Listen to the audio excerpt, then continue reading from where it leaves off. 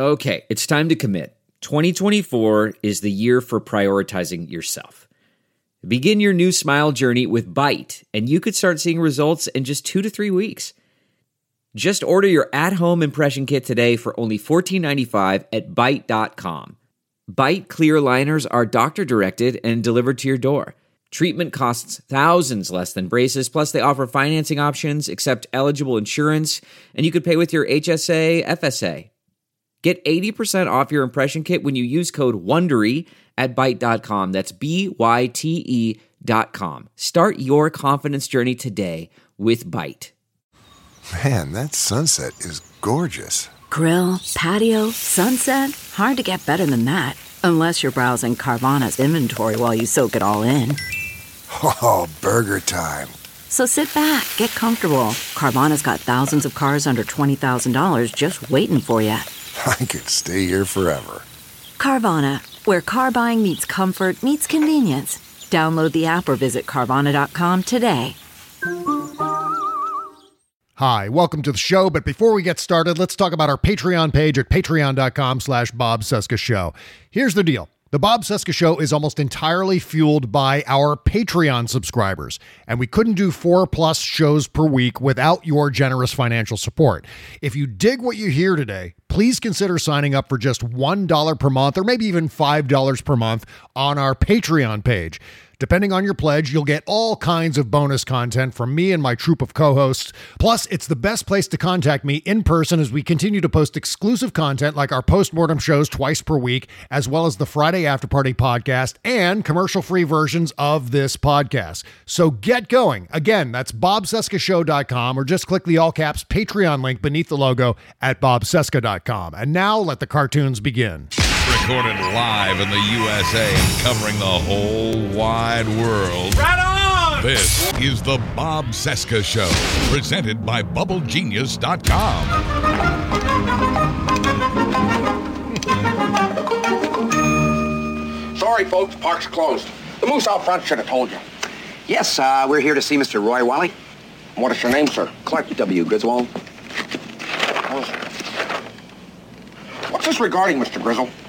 We're here for public amusement relations. There is a summer inspection to a personal matter. Ah, Inspection. Well, nobody notified this office of anything. Well, I'm notifying you. I'm afraid I'm gonna need a little more than that, sir.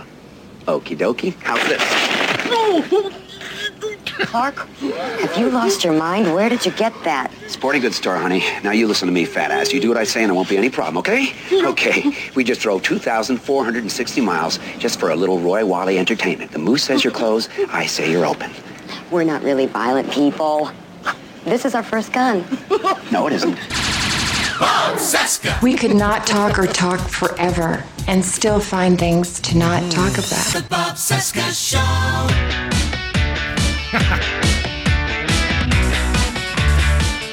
This is all to say I'm on vacation next week. No shows next week, but there will be an indie music countdown. I'm going to do that. We're going to have an indie music countdown, and then we'll all be back starting on July 6th. So get over it. From our nation's capital, it is Thursday, June 24, 2021. This is the Bob Cesca Show on the Sexy Liberal Podcast Network. Hi, my name is Bob. Hello, Bob. Hello. Day 156 of the Biden-Harris administration, 501 days until the 22 midterms. Find me on Instagram at the Bob Cesca and on Twitter at @BobCesca_go. And here come the Goth Ninjas. Yeah.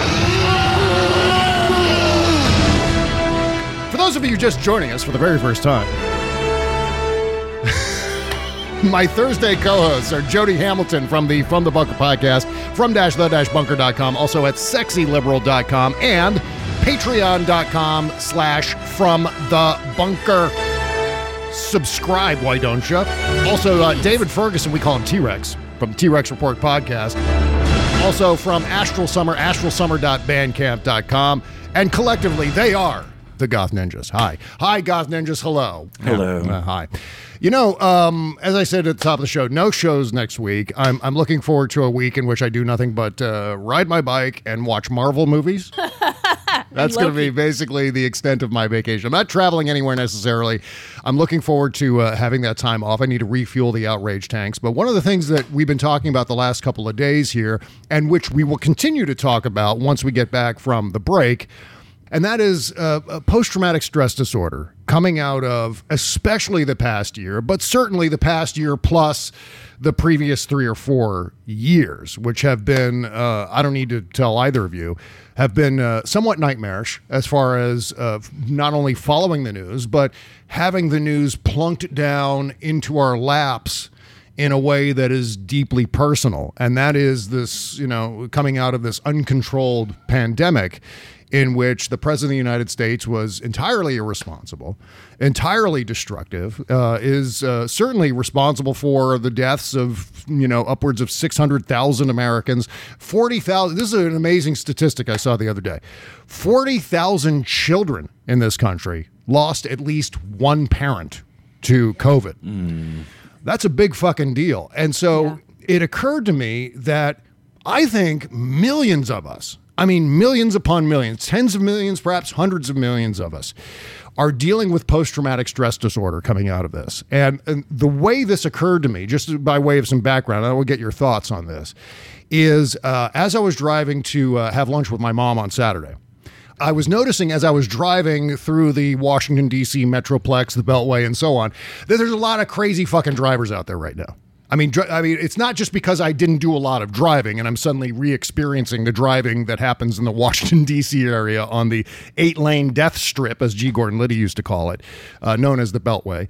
But this was, I think, different. This was amplified. There were a lot of people pulling right up to your tailgate, riding your ass. There were a lot of people zigzagging through traffic at top speed. A lot of anger, a lot of rage out there, a lot of screaming from car to car. It was palpable. It was noticeable. And it occurred to me, this is, I think, one of the ways that post-traumatic stress is manifesting itself. So I wanted to ask you both, how are you doing? How are you doing, Jody? Do you feel as though you've got, at some level, post-traumatic stress disorder out of all this? I do.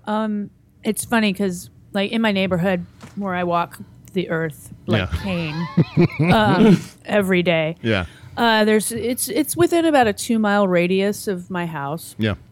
And there's when at the height a year ago, say, everybody was wearing masks. Yeah. Seriously, everybody was wearing masks. And a lot of the people that I run into at 6:30, 7 o'clock in the morning are, say, over 65 because that's your morning constitution. Yeah. And so when they started to get vaccinated, I noticed masks were coming off. Mm-hmm. We were all going, I got masks, I got vaccinated. Yeah. And so the other day, these 2 women that they don't live together, they live in 2 separate homes in the same neighborhood that I walk near, but they walk together a lot. Mm-hmm. And it was yesterday or the day before, because I still mask up outside, double mask. Oh, wow. Okay. I have a neck gaiter over a mask. Because basically it's nice to have my face and my neck be the same color. And it feels good in the summertime, too, to have all those layers, right? It's really nice, actually. It doesn't bother me. It's nice. Okay. But so the one of the ladies, she goes, "Why are you still wearing a mask outside?" And it's not like we're close together. It's not like where Stephanie goes and hikes where you're, on a 1-lane dirt road. Yeah. You can definitely separate. And I said, just in case I turn the corner and run into somebody. I said, I'm fully vaccinated, but I don't want to get it and give it to somebody that can't be vaccinated. Yeah. Not won't. I don't care if they won't. I'll give it to you because you're asking for it at that point. But for people that can't, because I have friends that cannot be vaccinated due to organ transplants and other things. So, and that's my concern. I said, I went a whole year and a half so far not getting it. Yeah. I knew 7 people that died from it and several people that got it. And one friend of mine who's only in her 40s, she's a long hauler. Yeah, she couldn't even walk a few weeks ago. Jesus. So there's that problem. Yeah. She's walking now, but it's been that bad for her and her husband and her daughter. She's got a 10-year-old daughter. That's not easy for her husband either. Yeah. So, but I said, and I, even if I don't go into a store. Like this morning, I was walking my niece's dog, but it was 5 o'clock in the morning, so I had a mask with me, but I didn't put it on, and that just feels weird. Mm-hmm. It does. You know what? I was having lunch with my mom, and I had flashbacks to this reoccurring nightmare that I think a lot of us had, where we were out in and this is before vaccines, where we're at the mall or something like that, we're shopping, and suddenly you realize, oh my God, I don't have a mask on. What am I going to do? Well, I got to find a mask. Where's the mask? I got to find a mask. And it's this panic sensation that you get when you kind of have a nightmare, right? That falling feeling. And sometimes I would wake up in the middle of the night after having that dream and go, oh my God. And I would still feel like I was in it. And I go, oh, thank God I'm here in bed. But that's one of the things. It's just it was the ongoing trauma of not only the fact that our neighbors, our family members, our friends, if we were to encounter them, we would have to assume, and we'd wire ourselves for this, that they were possibly breathing poison. And there's that. Plus, not only that, but the instability of knowing that there was no leadership going on in Washington as far as the White House, as far as the president went. He was exacerbating everything, making everything worse. And so it was that constant feeling of another shoe about to drop. And that is massively destabilizing. That is unsettling for all of us who have always relied, whether it's a president from our party or another party, you always tend to rely on the president to kind of set a tone for the country. And in this case, it was, holy shit, we're going to feel like we're dangling off of the top spire of a skyscraper like those Russian youths who hang off, and that it was like watching those videos, but in real life. The videos of the Russian kids hanging off the tops of skyscrapers without, ropes or chains or nets or anything like that. That's the feeling. That feeling that you get when you see those kids. That's the feeling we were kind of experiencing on some level. It's like this low frequency fear and pain and watching people we know succumb to this. This is terrible, just absolutely terrible. And I think the sooner we all come to terms with those things, with why we were there, why this all happened the way it happened, I think that's the only way we can ultimately hear. How do you feel, David, as far as coming out of all of this now? That was exactly the answer I was hoping for. Commenting on Marsha Blackburn's cow outfit? Yeah. Oh my God. Eat more chicken. I kind of feel like the rest of the world has joined me in my post-heart attack life. Like there was this huge destabilizing event where you could not take for granted that you would wake up okay tomorrow or ever. I've just kind of accepted depression as just like just a part of my life now. And I do my creative things and I like try to find a job and and then I have a day where it's all so overwhelming that I can't move off the couch and I cry all day. And do you feel like your worldview, your perspective on life has changed because of the past year? Do you think you're looking through things through a different prism? A much darker prism, because I would have thought, I used to say this would be a great time for aliens to come because it would at least unify us against an external threat, which typically brings, civilizations together. And here came this massive existential external threat, and half the people in the country were just like, la, la, la, it's the whole... And they're still doing it. That's the worst thing for me is that like none of them have learned anything. That's right. Well, ultimately what you were saying about the red hats never changing, the shirkers, the refusenicks never changing. That's absolutely true. And it doesn't bode very well for the next, national crisis that we have to face, the next global emergency. I'm just worried we're going to end up like Iraq, where we're just like a civilization like in tatters, torn by internal strife. Because I remember talking to a guy from Lebanon who had joined the U.S. Army and was stationed in my hometown. This is before I moved to Athens. And he was telling me, like, he said, no one's a terrorist until they murder your cousin. And then it just escalates. And I just think about the violent red hats.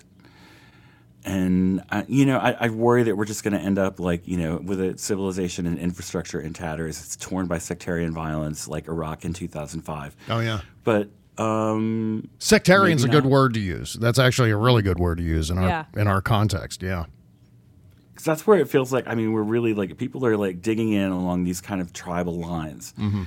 And the refuseniks, the useful idiots of the right are a small portion of the population, but they are very heavily armed. Mm-hmm. Yeah. And it just, we keep seeing more mass shootings, and I worry. I worry that we're headed into like this. I remember thinking at one point years ago, I was looking at people just cheerfully walking down the street in my town, and was thinking about the fact that like there are no tanks, it sometimes feels to me like the social contract is such a thin, delicate thing. God, yeah. And it's become thinner and more brittle over the past 3-4 years, certainly. And I wear a mask when I go to the grocery store, and I live in a university town, and young people can think they're invincible anyway. So if they're vaccinated, they're all running around with their masks off. Yeah. And so I'm like back into being the minority of people who are walking around. And I hate wearing a mask. It fogs up my glasses, but at the same time, like Jody was saying, I don't want to be the person who gives it to someone else, because there are breakthrough infections. Mm-hmm. The hospitalization rate is vanishingly low for people who are vaccinated, but it just it's the unknown, it's the disease or the lack of solid footing that you feel that is kind of. But I also feel like there's a huge amount of cognitive dissonance with advertisers and everyone urging everyone jump back into life and welcome back, said Applebee's, and it's just like, good to see you, America. It's like, I don't think this is the same America. Yeah, no. Yeah, I mean, Randy Rainbow apparently is going back on the road, and a friend of mine emailed me. She goes, would this be something you would like to see? And I said, he was the last show I saw before I couldn't go out anymore. Wow. And no, I'm not going to indoor venues anytime, except the Foo Fighters, God bless them, here last week. Which I didn't know about until it was after. Oh yeah, they were great. Jody. I did not go. A friend of mine did go. Yeah. Well, you had to be vaccinated. You had to be vaccinated to get into that show. You had to be fully vaccinated here in LA as well as at Madison Square Garden. And that's how they're doing it. They're like, you can't come to our show unless you are, which I completely and utterly agree with, both with the venue and with the bands. Yeah. But I mean, she's like, do you want to go to this? And I said, I would love to if it were outdoors and I knew everybody was vaccinated. Like if you were playing the Hollywood Bowl, maybe.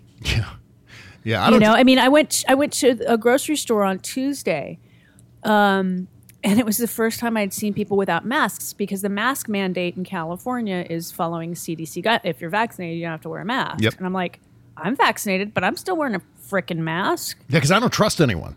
That's my problem, especially now. I don't trust my fellow American because of the past year, because of all the shirkers and the people just flaunting the rules, not even paying attention to the rules, and in fact, openly campaigning against them. I have zero capacity to believe that anyone around me is. But you meant flout. Yeah, flaunt. Okay. Flouting the rules. Yeah, flaunting is like to show off. Like we were flaunting the rules and we were early mask adopters. Stop that! Yeah. Well, the ultimate thing is you're not alone. We're all in this together. We're all experiencing similar things to different degrees, obviously. Some people have it worse and some people have it not as bad. But the important thing is that we're all in this together, and that I think through this collective conversation, we can start to find ways to heal ourselves, to heal our society, and hopefully this will, to some degree, become something that is a viral conversation that we all begin to have in our private lives as well, So if you're feeling emotionally fragile, if things that would not normally make you burst into tears make you make you lose a whole afternoon, right. If you're feeling claustrophobic and tired of your house, but you don't know where to go and you're scared to go to public events, you're not alone. I'm here with you. That's Message me on Twitter at @CompromatBand. We'll talk about it. It's anxiety, it's depression, it's post-traumatic stress disorder, and we really are a changed society. Yeah, we are.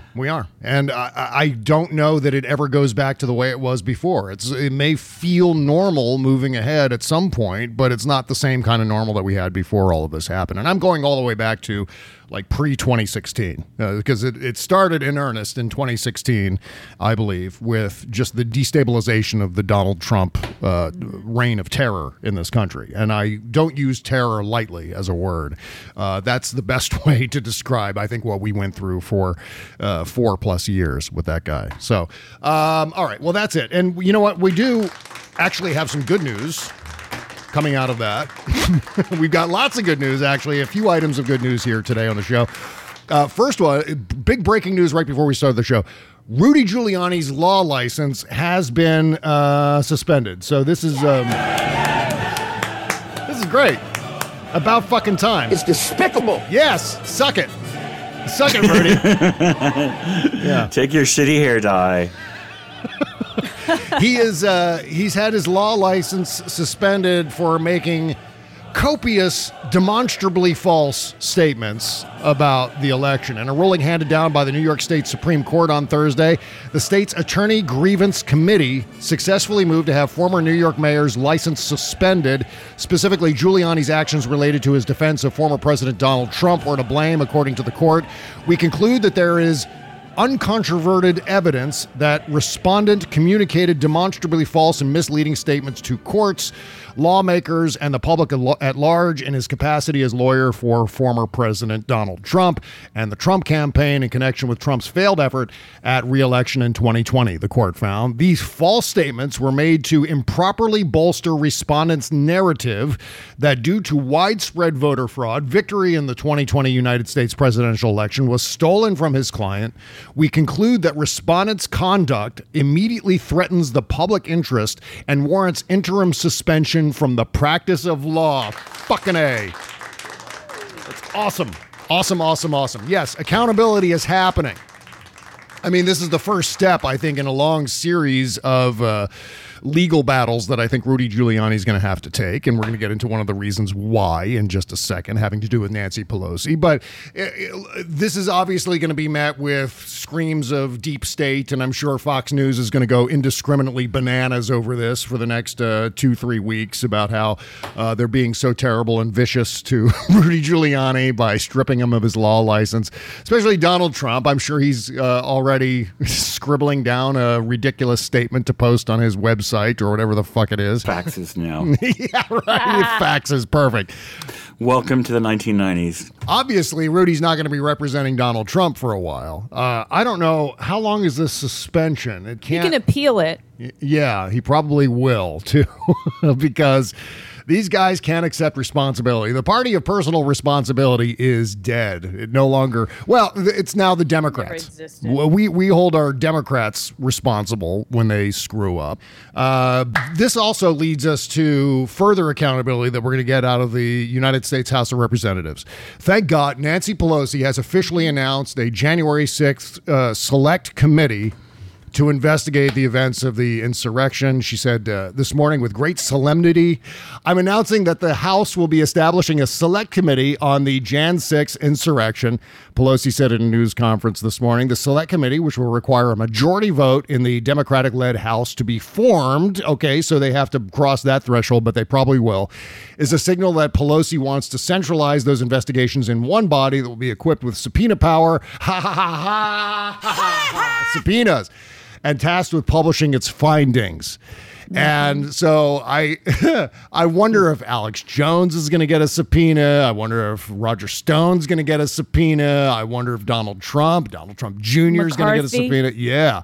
Bovert. Oh my God, McCarthy. Subpoena, you're breaking my heart. But she should put Liz Cheney and Adam Kinzinger on that committee to make it, quote, bipartisan, unquote. Right. Well, I think it's going to be probably majority Democrat, but I agree. only by one seat. I think it'll be that kind of divide. It'll be like just a regular committee where it's, obviously the Democrats hold sway over that, but it says here, select committee is all but guaranteed to be a more partisan forum than an independent commission would have been. Yeah, I mean, that's part of the problem that you end up in with the House of Representatives. Is the House of Representatives is where things go to get partisan. You remember there was an episode of The West Wing where C.J. Craig decided, well, you know what? Come and get us. Yeah, opening that beer. Right. The special prosecutor was too friendly to the White House and investigating the White House. So they're like, what we need here is a partisan shovel fight. So let's give this investigation to the House of Representatives. But that's obviously fiction. That was the West Wing in this case. You know that it's going to, the Republicans are going to scream about this because you go back to a few years ago when there was the House Intelligence Committee investigating Trump Russia and everything surrounding that. And the Republicans, even though they were actually represented on the House Intelligence Committee, they were in the SCIF. You still had Matt Gaetz and Jim Jordan and those guys organizing these things, basically early insurrections where they invaded the SCIF, right? Remember that? Mm-hmm. And they behaved as if they were completely locked out. And that's probably how they're going to engage this select committee. Oh, they're not letting us talk. They're not letting us do our thing. We want to subpoena Mike Lindell. Shit. Meanwhile, on Wednesday, yesterday, a 49-year-old Indiana woman became the first person sentenced in the January 6th riot. Anna Morgan Lloyd pled guilty to a misdemeanor count of demonstrating inside the Capitol. She was sentenced to 3 years of probation and must also perform 40 hours of community service and pay $500 in restitution.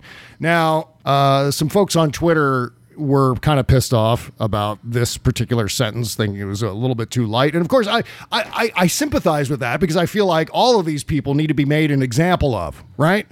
But our good friend Buzz Burbank did something that is unusual but familiar to those of you who used to listen to Buzz Burbank News and Comment. I used to deliver weekly commentaries that Buzz would include in his Buzz Burbank News and Comment podcast. Well, now, Turnabout is fair play. Buzz Burbank has recorded a commentary for today's show about this very topic. So Here we go. Here comes Buzz. When you say Buzz Burbank, yeah, you've said it You've said it all.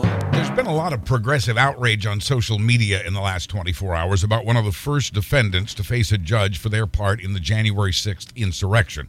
That outrage has been focused on a person who will, by the Associated Press account, face no jail time for their role, especially since that person had called 1/6 the most exciting day of my life. But here's what my progressive friends need to know because so many haven't bothered to examine the details. I've seen posts from progressives referring to the defendant as he, when in fact it's she.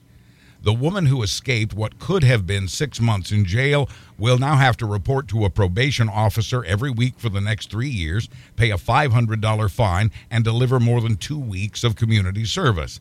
And that punishment is the maximum penalty that was recommended by the prosecutors.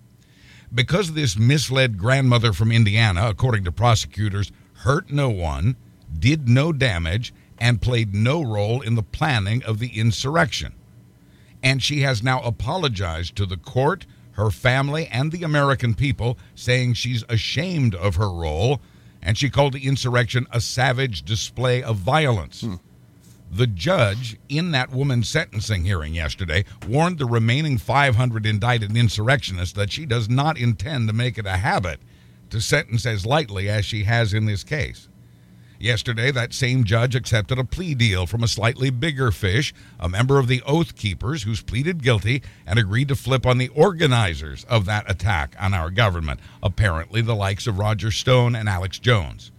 And both of those men lead to Trump, who is far more deserving of our prosecutorial focus than this granny from Indiana. But what also deserves our attention as progressives is that we know the facts and spread only the facts instead of angrily reacting to things we haven't bothered to investigate. Anything short of that makes us like them. Don't be like them. Be glad that Indiana woman isn't wasting our tax dollars in jail, and that she is being punished, and that she has been humbled. Be glad for the judge's leniency in that case and her warning to the defendants who will follow. Be glad that judge is willing to go a bit easier on the Oath Keeper in that second case if he'll tell us what he knows about Roger Stone and Alex Jones and others If progressives want justice to prevail, then we must adhere to the truth instead of flying off the handle just because we've become conditioned to being wronged. Know the facts and spare your outrage for the ones you know truly deserve it. Hi, David and Jody. Have a great vacation after tomorrow's after-party show with Kimberly, Bob. And I'm Buzz Burbank for the Bob Cesca Show. Yay. All right. Thank you, Buzz. Thank you, Buzz. Yeah, food for thought there. Yeah. Got to look at these things. I got a little lump in my throat when you said I'm Buzz Burbank. Buzz, you're an institution. We love you so much. Oh, my God. You have no idea. Well, I've got some more good news. And it's not only good news because it's happening during the show rather than 5 minutes after we're done recording the show. We have a deal on infrastructure. Those of you who were watching cable news last night know that there was a framework for a deal in place last night. Well, now Joe Biden has officially announced it in front of the White House. He's got, geez, I see holy shit, Kyrsten Sinema is there. Mitt Romney is there. Joe Manchin is there. I see Susan Collins in the back. So this is a bipartisan infrastructure. John Tester I see in this picture. So it looks like they've reached a bipartisan deal on infrastructure, and it's highly, highly unusual. So when we come back from the break, we're going to talk about that. We're going to talk about General Milley and a whole lot more. But first, there's so much going on in the world that can make it difficult for us to relax and decompress. We're talking about post-traumatic stress disorder, coming out of all of this disaster and crisis, feeling a little bit traumatized and so on. Well, I've got at least a temporary solution that you can try. It's called Sunday Scaries. They're CBD gummies. They're called Sunday Scaries. And no, don't worry, they're not scary. They're actually the opposite of scary. Visit sundayscaries.com. Use the promo code SEXYLIBERAL, all one word, at checkout and get 25% off your order of Sunday Scaries. Boo! That's 25% off at sundayscaries.com with the promo code SEXYLIBERAL. These statements have not been evaluated by the FDA. These products are not intended to diagnose, treat, cure, or prevent any disease. These products are not for use by persons under the age of 18 years old. That's sundayscaries.com, promo code SEXYLIBERAL. Thank you. The Bob Cesca Show.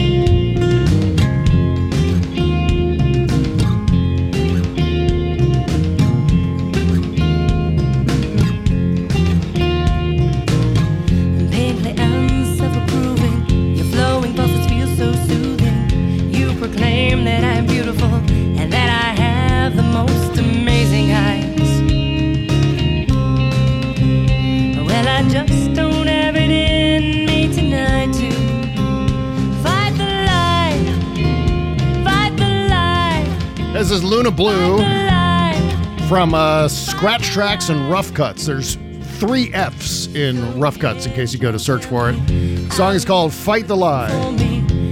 Oh, yeah. These guitars are so beautifully recorded. I'm just listening to the mix of acoustic and electric, and I was just somebody really, really poured their heart into this. Yeah. The balance is so perfect. I love the groove of it, too. That's lunablueband.com, and blue is spelled B-L-U. There's no E in there. So, yeah, so great. Again, as I said at the top of the show, Indie Music Countdown. Probably, you know what? I'm thinking about doing it this weekend. Just for the hell of it, getting it out of the way before I officially land on vacation. So, and also, by the way, we've got an exclusive CeCe Grace song coming up. It's so great. You know what? In fact, I'm thinking about playing it right now. CeCe Grace recorded a song parody for us. And guess who it might be about? So let's just play it now. CeCe Grace. This is a song called He'll Have to Go. That's an actual old country standard. And she's rewritten the lyrics to be funny and politically poignant. So here we go. This is CeCe Grace. Enjoy. She's taking Rocky Mountain Mike's spot here on the show. Last November, though Joe beat him fair and square, he's still spouting bullshit, poisoning our air. His very presence in our world lays us all low. Can't someone tell the orange ain't have to go. For your birthday, tell me, do you want his head? I do. Or perhaps that Russian whore's pee in his bed. I know a guy who knows a guy who'll do it slow. Just say the word and he can tell him he'll have to go. I can't say the words you want to hear, that the prick's in jail for life with his vile, repellent offspring and his Botoxed Stepford wife. Though we're drowning in the world's stupidity.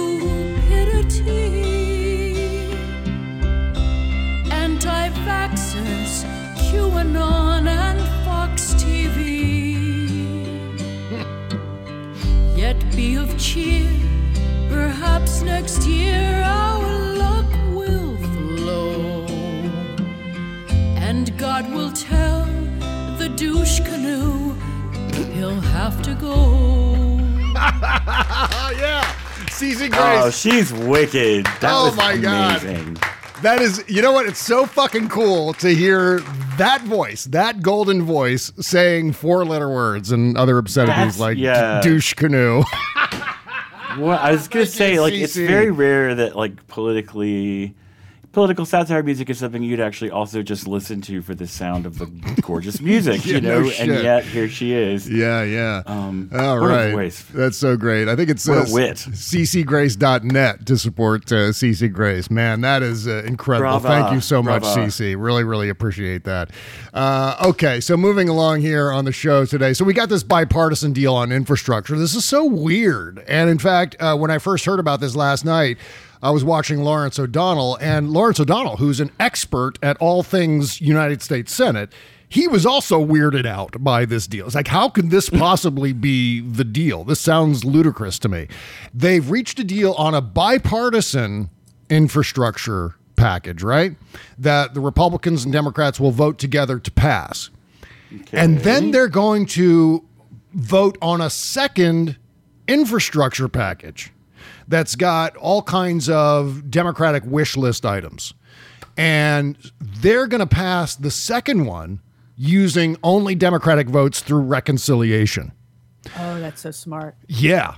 But the weird thing about that is, why would the Republicans agree to support the bipartisan bill knowing the Democrats would go totally around them for the second bill? Can I just say real out. quick that I think Kirsten Sinema is the Tulsi Gabbard of Andrew Yang's.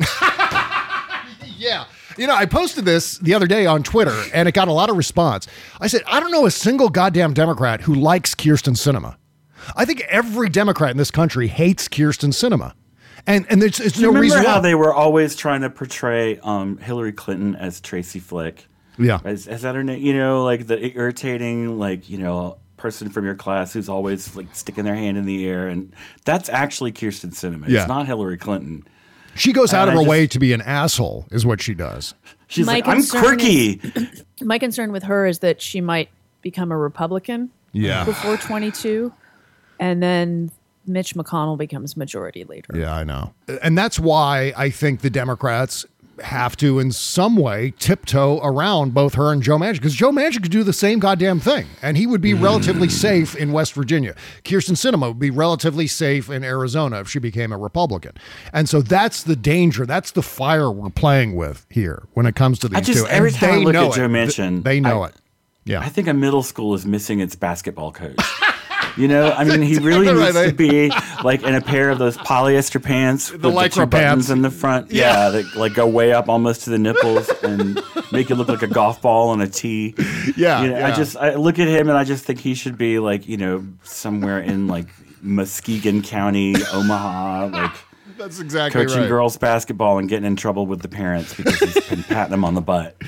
Yeah. Well, I mean, Lars O'Donnell last night had Ed Markey on the show, and Ed Markey explained in very explicit terms, the Democrats agree. I mean, the Republicans agreed to it. The Republicans are on board with this, and Lars O'Donnell's still going, what the fuck, man? What the fuck is this? This is so weird, man. Stop the hammering. Yeah. Stop the hammering. Right. So I guess it's going to be a thing, and this is a big deal. The bill to look at, the bill to really focus on, the side of this to really pay attention to is that reconciliation bill. Yeah, it says here in USA Today, Biden said he will pursue separate legislation to try to pass his subsidized childcare, home caregiving, climate change, pre-kindergarten and free community college proposals, human infrastructure components that Republicans oppose. He will have to rely on a legislative maneuver called reconciliation, as we said, which would allow Democrats to approve the bill with a simple majority in the 50-50 Senate where Vice President Kamala Harris can break ties. So there you go. That's a pretty big deal. Okay, so General Milley. Let's talk about General Milley. I've been hesitant to talk about critical race theory here because I think it's a Republican bugaboo. I think it's a Republican talking point that they're baiting us into talking about it, right? And they questioned General Milley, the chairman of the Joint Chiefs of Staff, yesterday in Congress about this as he was testifying. And his response to all of this was immense. The fact that General Milley just completely owned Matt Gaetz yesterday to Matt Gaetz's face was pretty amazing in and of itself. But here's General Milley from yesterday in Congress talking about critical race theory in the United States military. First of all, on the issue of critical race theory, et cetera, I'll obviously have to get much smarter on whatever the theory is. But I do think it's important, actually, for those of us in uniform to be open-minded and be widely read. And the United States Military Academy is a university. And it is important that we train and we understand. And I want to understand white rage, and I'm white, and I want to understand it. So what is it that caused thousands of people to assault this building and try to overturn the Constitution of the United States of America? What caused that? I want to find that out. I want to maintain an open mind here, and I do want to analyze it. It's important that we understand that because our soldiers, sailors, airmen, Marines, and Guardians, they come from the American people. So it is important that the leaders, now and in the future, do understand it. I've read Mao Zedong. I've read Karl Marx. I've read Lenin. That doesn't make me a communist. So what is wrong with understanding, having some situational understanding about the country for which we are here to defend? And I personally find it offensive that we are accusing the United States military, our general officers, our commissioned, non-commissioned officers, of being, quote, woke or something else because we're studying some theories that are out there. That was started at Harvard Law School years ago, and it proposed that there were laws in the United States, antebellum laws prior to the Civil War, that led to a power differential with African Americans that were 3/4 of a human being when this country was formed. And then we had a Civil War and Emancipation Proclamation to change it. And we brought it up to the Civil Rights Act in 1964. It took another 100 years to change that. So look I do want to know. And I respect your service, and you and I are both Green Berets. But I want to know. And it matters to our military and the discipline and cohesion of this military. And I thank you for the opportunity to make a comment on that. Thank you, General. Yeah, damn straight. Thank you, General, is right. That really squares with, because I grew up around military officers. My dad was an officer in the Air Force, and that they're really smart guys. Many of them are very learned because they go to West Point, they go to these military universities where they learn centuries of military thought, and they also learn economics and just like where the people that they're leading are coming from. And in the military, there's no room really. I mean, there's a racism problem, but a lot of the people that you meet in the military are formerly racist who came into the military and worked alongside people and met them and knew them and became less racist. Yeah. Well, it's important, I think, from a national security point of view, that we understand where some of the things we're dealing with today, where that all started, how it began. Like, if we look at just something like George Floyd's murder last year, and you can't just trace it back to, police training or violence or systemic racism inside the police force. You have to dig all the way back to the founding of our country, to the first colonization of this continent. And you have to look at all those events leading up to George Floyd, going back to the Civil War, going back to Jim Crow, going back to indignities that haven't even been written down in history books because of white supremacy in this country. And so you have to look at all of those things in order to understand where we are today. And I think that's what General Milley's looking at. We're basically looking at history. I don't know why the Republicans are interested in canceling history. Terrible events in this country. The thing is that the critical race theory is really like it's something that's taught in law school. Right. Yeah. It's not being taught in any high school, elementary school, or middle school in this country. Right. And so we're once again chasing dragons and unicorns for the Republicans. You know, they've invented something and now they're going to it's just really aggravating. It is. And what they're doing here with this is it's the same as we saw for 4 years with Donald Trump. They have just decided, fuck it. We're going right for that racist demographic. We're not even going to apologize for it. We're not going to do any dog whistles here. We're just going to be overt about our racism because there's no other way out for the Republican Party. The only way the Republican Party survives in some form is if it exploits the racist demographic and if it makes voting much more difficult in this country. And they're engaged in both of those things. That's how they're keeping their heads above water, at least for now. And it's so incredibly cynical. I think the racist voters don't even realize necessarily that they're being exploited. There's just like a wafer-thin barrier between the Republican Party right now and just outwardly blurting the N-word. I mean, they have figured out that they can be as racist as they want. And that's why we see all of these racist outbursts. Or one of the reasons why we see all these racist outbursts in public. This is why we see many of the race-motivated deaths in this country as far as the police go, as far as other racially motivated hate crimes go, whether it's black people or AAPI and on down the list. It's because they've decided here, you are justified in your intolerance. You are justified in your bigotry. And our party right here, our little clubhouse, you're allowed to come here and let your racist flag fly. And that's what they're doing. That's what the Republican Party is engaged in. Yeah. That's why they're demonizing critical race theory. And really, when it comes down to it, ultimately, when we're talking about the military, for example, yeah, they're probably going to teach on some level what critical race theory actually is. But in a broader sense, they're just saying, look, we're just looking at American history here.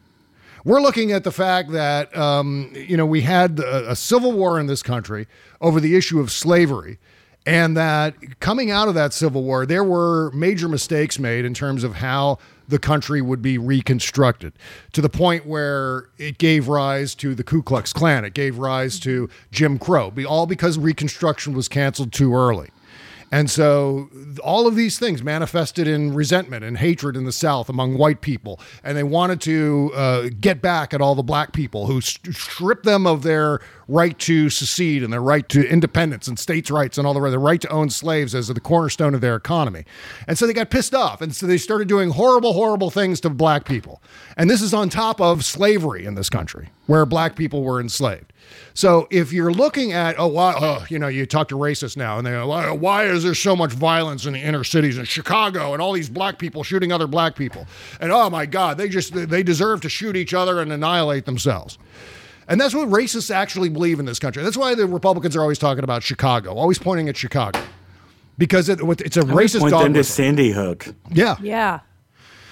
Well, and that's again, that's the obvious counterpoint that it's not just it's white people shooting white people. There's a gun epidemic in this country. There's a gun violence epidemic, Or you look at Tulsa, for example. Anytime that there's black people being successful, white people have historically decimated those black people, and so that creates aftershocks that lead us to, events like George Floyd, for example.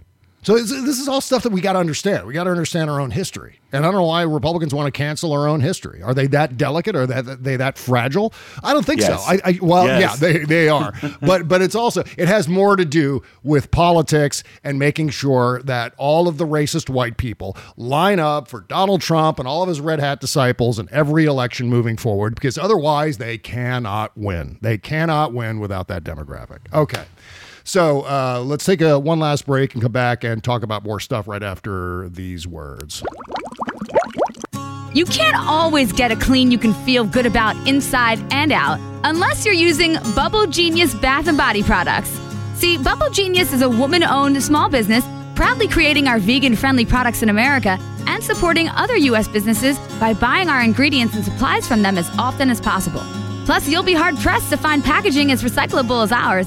Visit BubbleGenius.com and check out our cause-related items too, like our global warming soap and a lot more. We donate our proceeds for those items to worthy causes, like organizations combating climate change and mountaintop removal mining. Good stuff like that. We also send our products to the troops overseas through our Buy a Soldier a Shower campaign. Because the least we can do is keep them smiling and smelling great, right? So visit BubbleGenius.com and feel good and clean. Bubble Genius, doing our part to make the world a better place, one bathtub at a time. That's BubbleGenius.com. Bob Cesca.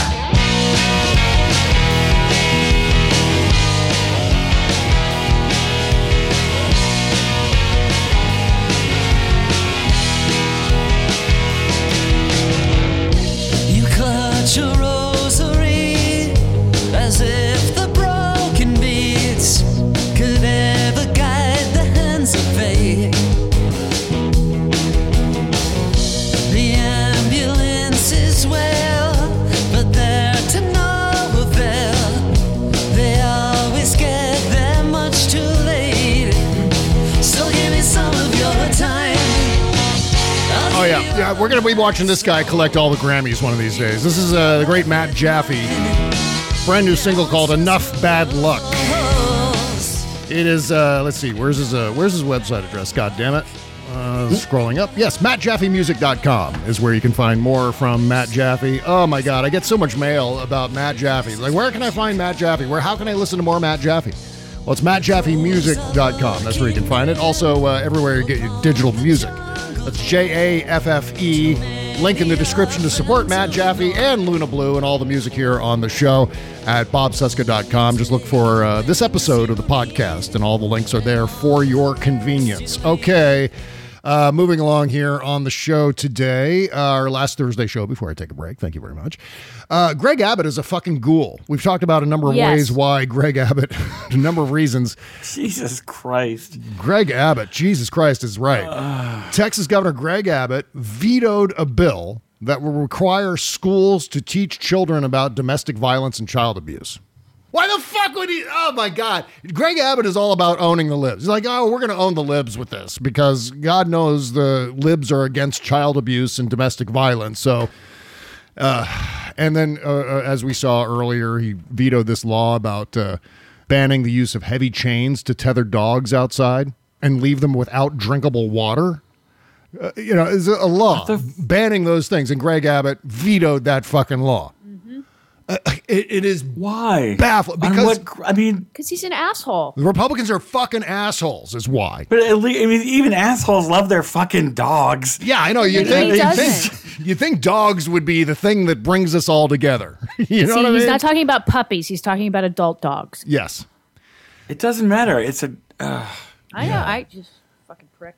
Why would he want dogs to suffer and die from heat exhaustion, from fucking malnutrition, from fucking thirst? It's the base that votes for him does that to their fucking animals. That's exactly right. And that's that whole I don't need the government messing with my dog. I'll treat it how I want. Yeah, and it's just horrible. It's infuriating. Meanwhile, Trumpism cares more about fetuses, right. It's like, oh, God forbid anybody should breathe sideways at an unborn whatever, but like a living, breathing creature that has feelings and feels pain and thirst, and it just fuck that. Yeah, he's against putting heavy chains on fetuses. That's I think we can establish that at the very least. So Trumpism continues on the march. An OAN host has called for the execution of everyone who stole the election from Donald Trump. This is kind of shit. 81 million of us that voted for Joe Biden. That's exactly right. A guy named Pearson Sharp. That's Pearson not Sharp. That can't be his real name. No, it's not his real name. It's like the grifter, what's her name? Like Melanie Roosevelt Washington, who was going to buy Iceland Air or whatever. Did you see that? I'm changing my name to David Jefferson Boone. I don't. Everyone's noticing that my name on Zoom when I'm on the Stephanie Miller Dick show Pinch. is Dick Pinch. Yeah. Dick Pinch. People are having some fun with that the other day. It's like, Bob, I just noticed that your name on Zoom is Dick Pinch. I say, yeah, don't you listen to the Stephanie Miller show? I mean, it's a thing. It's a thing that What's Bill the O'Reilly said. recount guy's name? Valet Pulitzer or something? Well, OAN's Pearson Sharp, his DJ name, called for the execution of any traitor involved with what he described as a carrying out a coup against the presidency. And this is the kind of shit. Okay. This is why we Fine. That means all the January 6th assholes are going to the guillotine. Hallelujah. Yeah. Well, I mean, this is the kind of shit that's causing the post-traumatic stress disorder. It's what they're trying to do is make sure that we're not talking about things like the insurrection, that we're not talking about the uncontrolled pandemic that killed, on Donald Trump's watch, over 500,000 Americans. And that's why it's so important, not only from a personal psychology point of view, but also from a societal point of view. We have to come to terms with this shit, because if we don't, we're going to be even more fucked up next time. We're not going to be able to spot it when it comes down the road. We're not going to be able to cope with it when it happens. This is it's crucial that we do this, but they don't want. Just make sure that instead of talking about the insurrection, we're talking about how the deep state stole the presidency from Donald Trump, and then we're swatting that down instead of coming to terms with all of this shit. Meanwhile, more Trumpism. Curtis Sliwa. What is with the names, man? What is going on? Well, you know, Curtis Sliwa goes back. I mean, I first heard of Curtis Sliwa when he was on the Morton Downey Jr. show in like the mid 1980s. Curtis Sliwa is a right-wing hack. Wait a minute. Yeah. Oh my God. I just made that connection. I know it. Oh man. Yeah. He's going to be the Republican candidate for He's going to be he's the Republican nominee for New York City mayor. That is 100% Trumpism. That's all people just pushing a button next to a name that they recognize. Because he's a tabloid celebrity in some way, going back to the 1980s. He's the Guardian Angels guy who wears the beret. You know, a little fun fact for you. Curtis Sliwa is the only talk show host who I turned down when he invited me on his show. Usually when someone calls me up and says, hey, you want to be on my show? I go, yeah, sure, I'll be on your show. I don't care if it's a Republican. I used to go on the John Phillips show all the time. He's a Republican. Curtis Sliwa calls and says, hey, you want to be on my show? And I go, no fucking way. You know why? Because it's a fucking joke. Nothing gets resolved. During the I turned down Steven Crowder. Yeah. Oh, speaking of Steven Crowder, you did? Because speaking of Steven Crowder, during the postmortem show, I'm going to be talking about Steven Crowder and that bullshit, whatever the fuck that was with Sam Cedar. Because I've got a lot to say about that. I don't want to spoil anything. You're gonna have to listen to the postmortem show to get all the details and my thoughts on whatever the fuck that was that those two got into. That's coming up. BobCescashow.com to subscribe. Okay. Also, Nikki Haley is running for president. It's already started. Get ready. 2024 is going to be a fucking shit show of all shit shows. So Nikki Haley is off in Iowa. She's banking political favors ahead of a possible 2024 bid in that caucus state, of course. She sought in recent remarks to emphasize her own political identity while still appealing to former President Donald Trump's deeply loyal supporters. And we're never going to let her forget that, are we? We're never going to stop talking about how she is just another Donald Trump sock puppet. This is what Nikki Haley is all about. She had the chance to be taken seriously, and she decided instead to throw in with the fucking red hats. And that has to be the line from all of us. And they won't vote for her. She's a woman and not white. Yeah, exactly. Well, also, I think Mike Pompeo is running too. He's talking to donors, big money people. Mr. I need a nap before I can do those hostage negotiations. Right. Oh. Yeah. And you'll know that Mike Pompeo is really running if you see him go through some sort of drastic weight loss. Because that was the indication that I had with Chris Christie. I was like, you know how we're going to know if Chris Christie's going to run for president? This is back in, 2014, 2015. You know how I know Chris Christie might run? If he gets some sort of stomach stapling, if he gets like a lap band. I thought he already surgery. did that. He did. And he ended up doing it. And as soon as I heard that he did it, I was like, oh yeah, he's running. He's running because he's got to lose the weight. in order to but campaign. He's gained it all back. Yeah, he's gained it all back. Yeah, what a shame. Yeah, that's the thing with that kind of procedure. It works initially. Yeah. I mean, if you really want it to work, you literally have to remove part of your stomach because it'll stretch back out. Oh yeah, absolutely. I've heard a lot of bad. people who've had very negative experiences with those kinds of surgeries. Well, and you have to. It's funny what you have to do to eat properly with a stomach that's say the size of your thumb. Like an egg, yeah. You might as well just eat like that with the size of your normal stomach because you're going to lose weight eating like that. Right. Yeah. The idea is I had a friend who yourself, got really skinny, but it was like his brain wasn't getting enough nutrition. Like didn't Al Sharpton get that surgery? He slowed way down. His like whole personality kind of changed. He seemed sort of dazed and out of it all the time. Yeah. Like I was like, baby, you need to eat.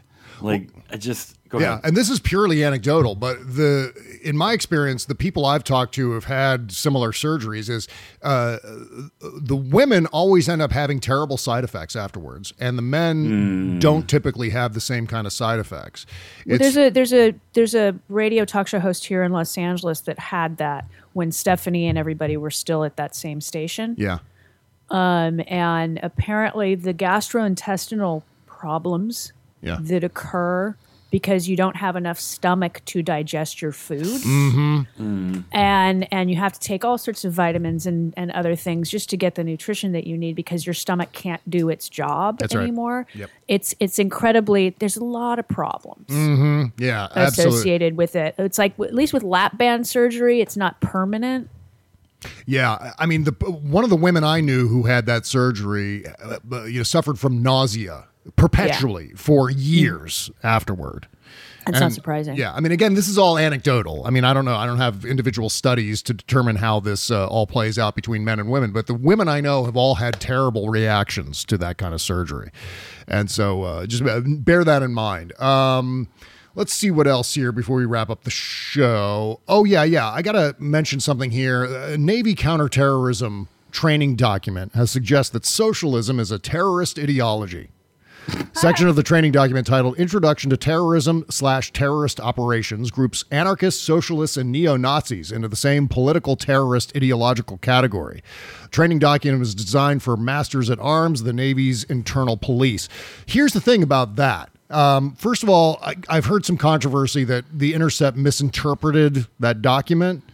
But I think that's been debunked. I think the Intercept got it right.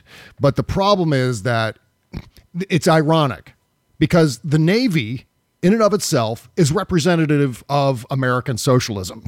That's the thing. I mean, the thing that the Republicans don't understand, everyone who's demonizing socialism in this country right now, what they don't understand is, again, if they had gone to like entry-level economics class, they would have learned that the United States has a mixed economy. We're not purely a capitalist society. It's basically an even mix between capitalism and socialism here. We have a government that provides copious goods and services. Whether it's national defense, whether it's missiles, whether it's things like Social Security and Medicare, there are significant. I mean, what's the federal government budget every year? It's in the trillions. So that's all socialism. I mean, how can you attack socialism without attacking the very centerpiece or one of the two centerpieces of the American economy? That is absolute propaganda run amok. That is what we were talking about a second ago. I think I told you guys the story about when they were going to eliminate our jobs at the public radio station because the state budget had cut it out. And then our governor at the time appropriated stimulus money from Obama and enabled them to keep Georgia Public Radio funded. Yeah.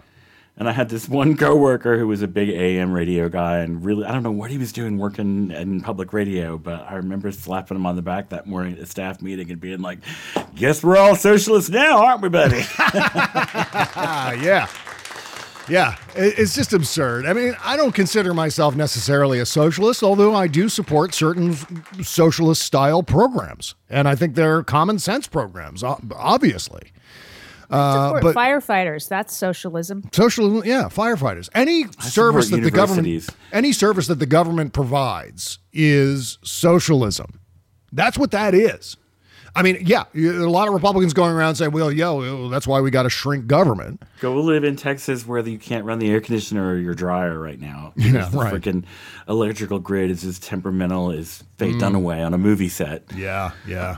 Well, that's just it. Everyone loves their socialism until they talk about socialism on AM talk radio or a Fox News channel. That's the great irony, the great contradiction, the propaganda that's being spewed. It's like they're demonizing critical race theory. They're in order to say, black people, we hate black people. Vote for us, we hate black people, just like you hate black people.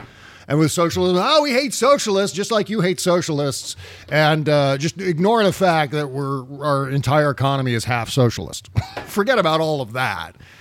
We're just going to proceed forward by lying to everybody, especially our own supporters. And that's the key. They're lying to their own people. For them, it's only socialism when it helps poor people. They love government subsidies for Exxon and, Oh, my God, absolutely. Yeah, that's one of the big deals. All those subsidies, that's socialism. If you're getting a government subsidy, that's 100% socialism. That's spreading the wealth around. Remember John McCain used to troll about that? He was like, Barack Obama wants to spread the wealth around. Yeah, welcome to the American economy, asshole. Here we are. It's been this way forever. Read a book, for God's sake. Okay, that's it. We are done here for this week. And as I said before, we're off all next week. We're going to be back on July 6th, 2 weeks from Tuesday, a week from this coming up Tuesday. So stand by for that. And let's see what else here. You can find Jody Hamilton at patreon.com/fromthebunker. You can also find her at sexyliberal.com along with all the other Sexy Liberal podcasts, Sexy Liberal Podcast Network. It is your podcasting superstation. And also, what am I forgetting? From-the-bunker.com as well. David Ferguson, you can download his music at astralsummer.bandcamp.com. Do it now. Go right now. As soon as this show is over, though. Listen to the rest of the show, and then you can go start downloading stuff. astralsummer.bandcamp.com. Also, patreon.com/T-Rex Report. And Buzz Burbank. Make sure to support Buzz Burbank on social media. Search for Buzz Burbank on Twitter. Search for Buzz Burbank on Facebook as well, and say hi. Yeah. Thank you to Buzz for the commentary today too. That was great. Mm-hmm. I love crossing the stream sometimes, where Tuesday crosses into Thursday. Be careful. It's really mysterious. I loved the round tables that we did. Yeah, we're gonna have to do more of those. Obviously, got to find New Year's party. Yeah. Oh, by the way, got to listen to yesterday's interview show with Larry Charles from director of Borat. Fun. Yeah, he's great. I love Larry Charles. We also talked about Kramer from Seinfeld being a member of Q. We had an extended conversation about whether Kramer would be in Q. Yeah. Oh. Well, because Larry Charles is a writer on Seinfeld, so that was a fun show. And of course, I'm a big fan of Larry Charles. And so I think the first guest I have booked for after the break is the return of Donna Halper. We're going to have Donna Halper back on the show. You might know Donna as a radio legend, also the discoverer of Rush and a regular here on this program. Okay, that's it. Take care, folks. Have a great weekend, everybody. Bye.